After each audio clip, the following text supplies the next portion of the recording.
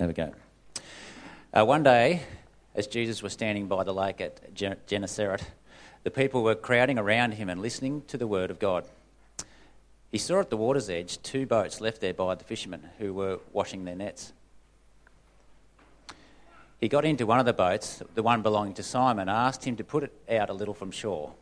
And then he sat down and taught the people from the boat. When he had finished speaking, he said to Simon, "Put it out into the deep water and let down the nets for a catch." Simon answered, "Master, we've worked hard all night and haven't caught anything. But because you say so, I will let down the nets." And when they had done so, they caught such a large number of fish that their nets began to break.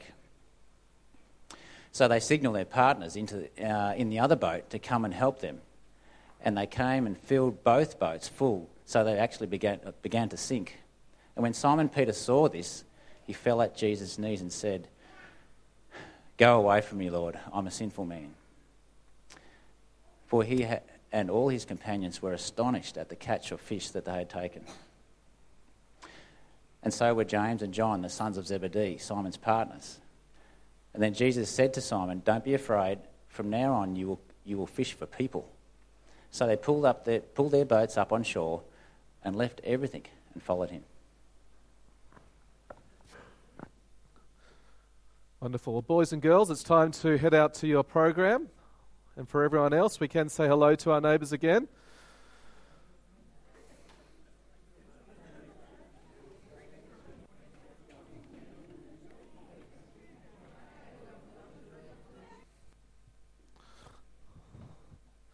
Wonderful. Well, it's good to be here. And the title is Grander Vision Living, or Grandeur Vision Living, as it says there. I had a bit of a conversation with Noah about the whole terminology, about whether we should be using an adjective or a noun there. But anyway, the whole point is having a bigger vision. Because the reality is that we can look at small stuff or the big stuff in life. We can focus on possessions, or we can focus on God's ways. We can focus on making a name for ourselves, being popular in some way, or we can focus on making God known. We can acquire wealth and money, or we can value God. We can focus on fish, like in our Bible reading, or we can participate in God's work to save people. Because we can have a small vision with the blinkers on, thinking about the temporary things. Or we can have a grand vision. That huge vision that encompasses God and His ways. The things that are eternal. The things that last. Indeed, I've got something here today. I've got some temporary signs. So, I can go around and put a few of these around, because there's so many temporary things around us. Whether that be the musical equipment, all the stuff up here on the sound desk. I could go out to your car and put a temporary sticker on your car, as nice as it is. I could put one on the building somewhere. How about on your chair? There we go. I could put that on someone's chair. A temporary sticker on something else. What would you like me to stick it on? Anyone got an iPhone or you can't use a person. Here we go. Here's an electronic device. That's temporary. We'll put that in the bin later on. Or even the piano over here. The wall, the whole building is temporary. Has anyone else got an example that's not a person? Anything else? Oh, I am dispensable. Oh, Reen's got a good example here. Something she wants to be temporary. Look at this. Her walker. That's right, temporary. Okay. Do these things last? No. They come and go. They come and go. But so often we can focus our attention on these temporary things. These things that don't last. And there's something about this Bible reading that catches our attention. Because it gets our focus onto something a bit different, something a bit bigger. We see here a fishing trip. Jesus was teaching the crowds. Did we see that in the reading? Jesus was out and it was so crowded he couldn't even stand by the shore anymore. There were so many people. So we asked some fishermen for some help. They got their boats out and they set a platform for him to speak from. All was going well. And then Jesus tells the fishermen to head out to deep water and catch some fish, or to let their net down at least. And how had their fishing gone before that? Well, they'd caught nothing. And then we see the miracle takes place. They listen to Jesus, they throw down their nets, and the nets start to fill with all these fish. And they have to call the other boat to get them for help. And they pull the net up with this huge catch. And then the most significant thing that takes place is not the fish, as exciting as these fish are, because Jesus gives them a bigger vision. He gives them a bigger calling, something higher and greater to look to. And that's when we read these words at the end of the reading. Jesus said to Simon, that's Simon Peter, "There is nothing to fear. From now on, you will be fishing for men and women." They pulled their boats up on the beach, left them, nets and all, and followed him. Here we see fishermen trained. It was their livelihood. Given a new calling. No longer would it be that small temporary vision of fish that come and go. They were going to be fishing for people, to be fishing for men and women, to catch them, to live out God's way, to focus on these people and how they sit before God. A new calling. Their small vision, their small little fishing business was about to be multiplied and expanded. Their new vision was to focus on people. And as they catch that vision from Jesus, they leave it all behind. They realize this is worth it. This bigger vision is worth leaving all those nets behind, all those fishing boats, and so they leave it all and they go. They get that vision, that bigger vision, that grandeur vision of what it is to live for a purpose far greater than themselves, to get a vision for what God would have them do. And central to that vision is other people. Because at the core of this story, we see that Jesus calls people to care about others, to care about other people. When we look at Jesus' life, we can safely say that he cared about people. He went and spent time with all sorts of people. He went and spent time with people that others were shocked that he was spending time with them. Why would you spend time with those people? They're sinners, Jesus would say. And yet Jesus was there amongst them. Jesus was present. He was not focused on judgments. He was focused on pointing them in the right direction, on leading them to repentance. This grandeur vision is about making people a priority. Not us, but others. Focusing on others. Do you see that in the life of Jesus? Do you see the vision to focus on people? Not to focus on ourselves and that small way forwards, but that bigger priority of other people and helping them to know Jesus. Because the first 2 points are linked today, because the reality that we've been talking out throughout walking across the room is that knowing Jesus matters for eternity. Knowing Jesus makes a huge difference. Peter got that understanding as he got this vision. From fishing for fish, he went on to fish for people and made a huge difference in this world. He realized that it matters forever. And so too, as we think about the people around us, we care about where they're going to spend eternity. We know that the things of God matter forever, for eternity.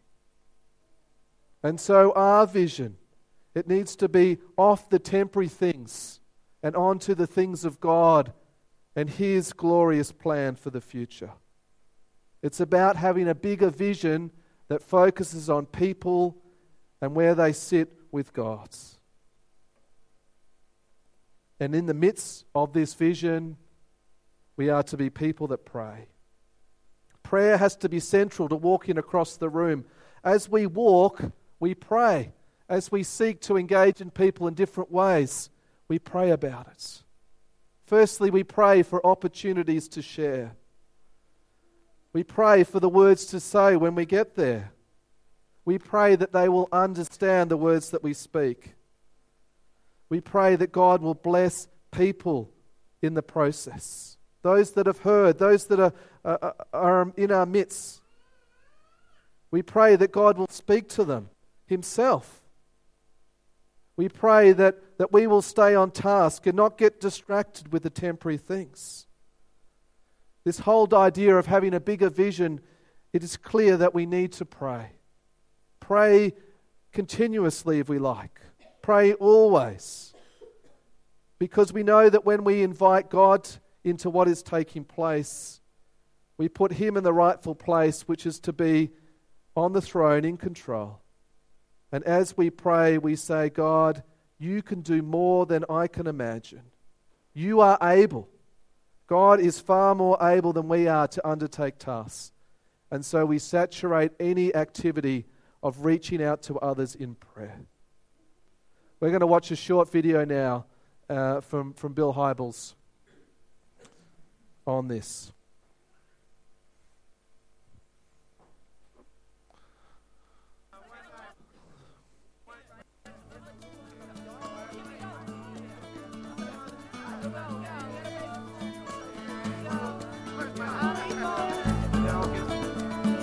I think what you pray about first thing in the morning sets the tone for the day.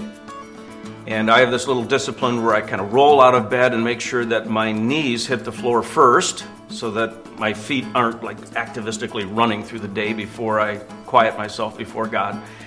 And when I'm on my knees, I often pray, now God, I am open to be used by you today. Have people cross my path that I could encourage, serve, love, point to you. And by the time I get off my knees, I go into the day with a grander vision. It's a vision for people. It's a vision for opportunities that God might bring my way. And going into a day like that just energizes me and keeps a sense of anticipation about what God might do through my life that day.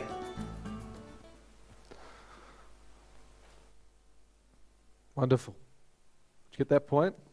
Having a bigger vision, a vision for people, a vision for starting the day, asking God, show me people that I could reach out to. Open doors, Lord, that I can share with people.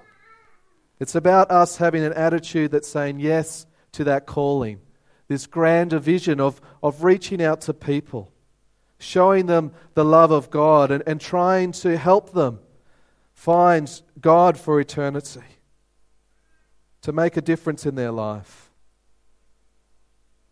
Prayer has to be central, and so too having that heartfelt conviction that people matter, and I am willing to cross that bridge of that uncomfortableness, because sometimes people are doing things that we might not want to spend time with them because they're doing those things. And yet, in the example of Jesus, we see that He was willing to go. Even when people were doing questionable things, He would still go and spend time with them and point them in the right direction. It's about us being deliberate. There was one person in the Bible that we read about that was focused on earthly stuff. His name was Matthew or Levi, and he was a tax collector. He used to be focused on money, of course. This is from Luke chapter 5 again, verse 27. After this, Jesus went out and saw a tax collector by the name of Levi sitting at his tax booth. "Follow me," Jesus said to him. And Levi got up, left everything and followed him. Remember how we were talking about before and after stories last week? What an incredible before and after story that takes place here. Here we see someone that was focused on gathering money for the Romans, was despised by many because he had his hands in the money. And yet there's 2 words from Jesus, follow me. He gets up in the middle of his job and follows Jesus. A remarkable turnaround. Before, I was focused on money and getting things for myself. Jesus called me, and now I'm committed to a new way, the way of Jesus Christ. And look what he does next. In verse 29, then Levi held a great banquet for Jesus at his house, and a large crowd of tax collectors and others were eating with him. We see a deliberate activity that takes place. He calls all his connections together. Come, he says, come and have a great banquet. And as we come to this banquet, we're going to focus on this special guest, Jesus. Just imagine what that dinner party would have been like. All these tax collectors gathered, Jesus there, Matthew excited by his change. The disciples likely would have been there. We can see a deliberate attempt from Matthew to have that bigger vision, to say, I want to make a difference amongst my friends. I'm going to do what I can to gather them together so that they might get something of Jesus. And so we see a concept that Bill Hybels promotes us to undertake now. That we might have our own Matthew party. That we might gather some people together. Some that know Jesus, who are Christians following in the way, and others that aren't, who could be far from God.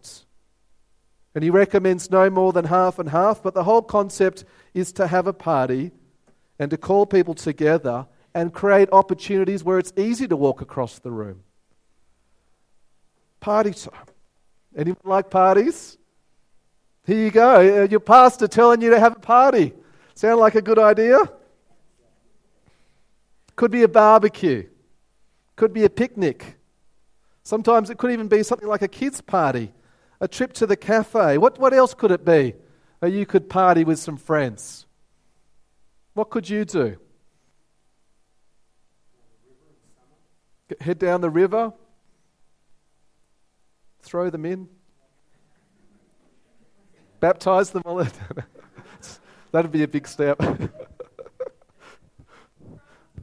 A craft activity, yes, that's right, yeah. Yeah, gather for some crafts, make that into a social time. Climb the mountain. Go on an expedition together. I used to do that when I was young. When I was youthful, I used to go on hikes with other young men and women, and we'd go climbing up hills and in the wilderness. It was good fun, and we would get to know each other quite well in that experience. Yes. Yes, okay. Yeah. Yeah. Yeah, foods. Food, a party without food is not quite a party. You could have a dance party, invite some friends around. Who knows? But the whole point is that we deliberately use our time to engage with people far from Jesus with the hope that somehow, over time, as those relationships form and as we demonstrate love to them, that hopefully they might understand something of Jesus.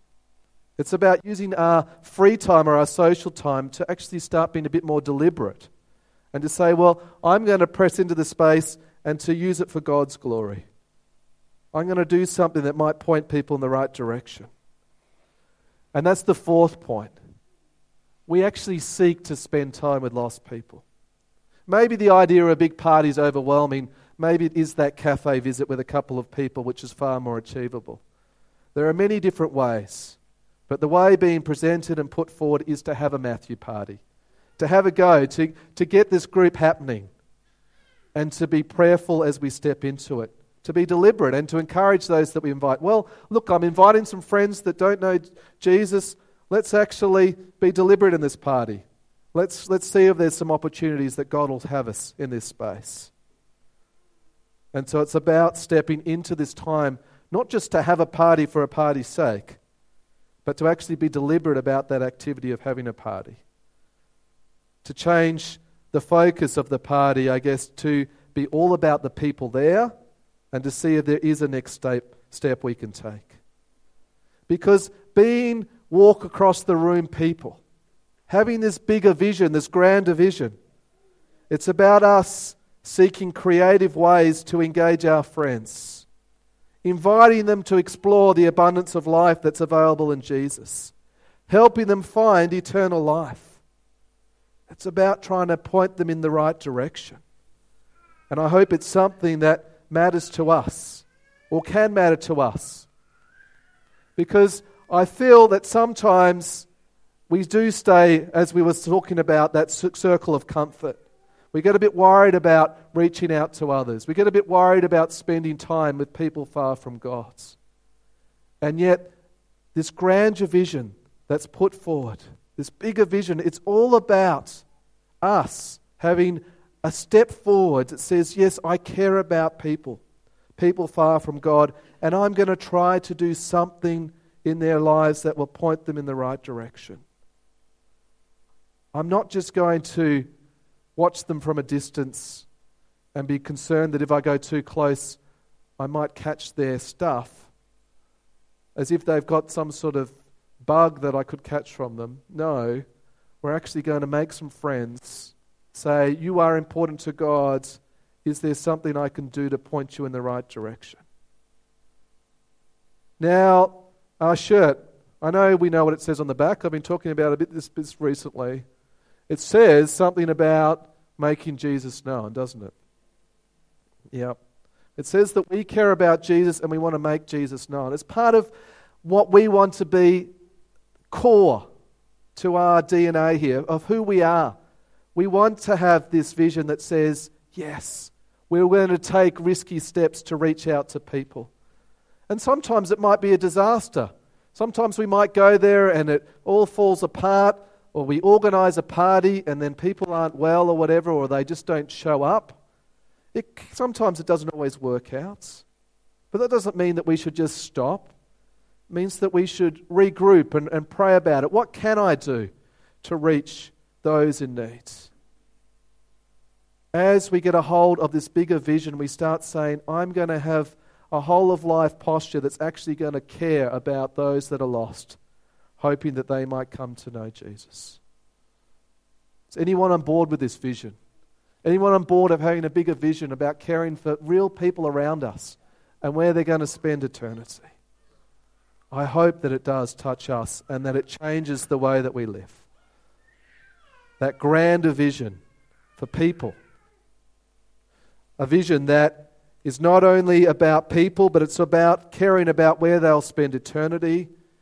It's a vision where we focus everything with prayer, or saturate it with prayer, and that we deliberately seek to spend time with lost people, that they might be found in Jesus. Let's pray. Our Father, we just thank you so much that you are a generous God. We thank you that you love us, and we thank you that you left the glory of heaven to come to us, that you reached out in love. And we pray, Lord, that you will give us a heart's desire, that we'll catch this vision to care about the people around us. That, Lord, we will walk across the room, that we will pray, and that, Lord, that you will open doors as we do that. That people will be touched and that their lives will be changed for eternity. We pray your blessing now in Jesus' name. He is our comforter. He is our all in all. Please stand and we'll sing together.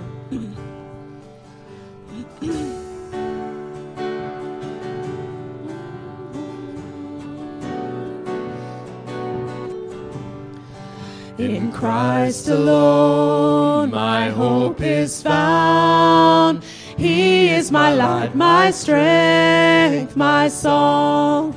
This cornerstone, this solid ground, firm through the fiercest drought and storm. What heights of love, what depths of peace, when fears are stilled, when striving cease. My comforter, my all in all, here in the love of Christ I stand.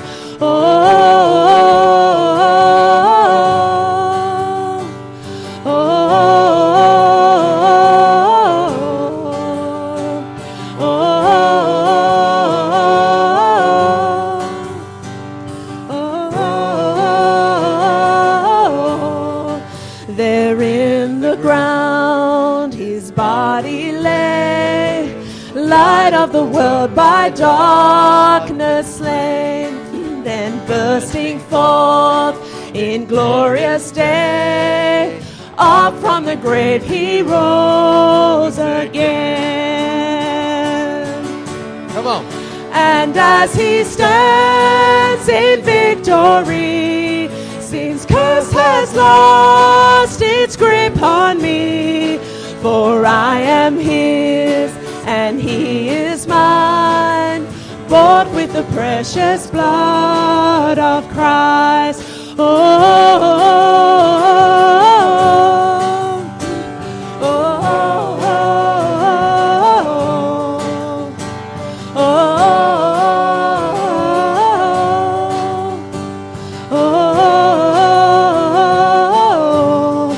No guilt in life, no fear in death. This is the power of Christ in me. From life's first cry till final breath, Jesus commands my destiny. No power of hell, no scheme of man can ever pluck me from his hand, till he returns or calls me home. Here in the power of Christ I'll stand.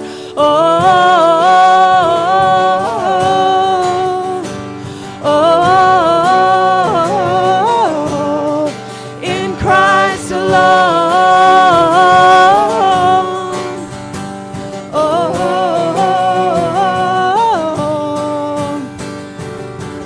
I find my strength, I find my hope, I find my help in Christ alone. When fear assails, when darkness falls, I find my peace in Christ alone. I give my life, I give my all, I sing this song to Christ alone. The King of Kings, the Lord of Lords, all heaven sings to Christ alone. To Christ alone. In Christ alone.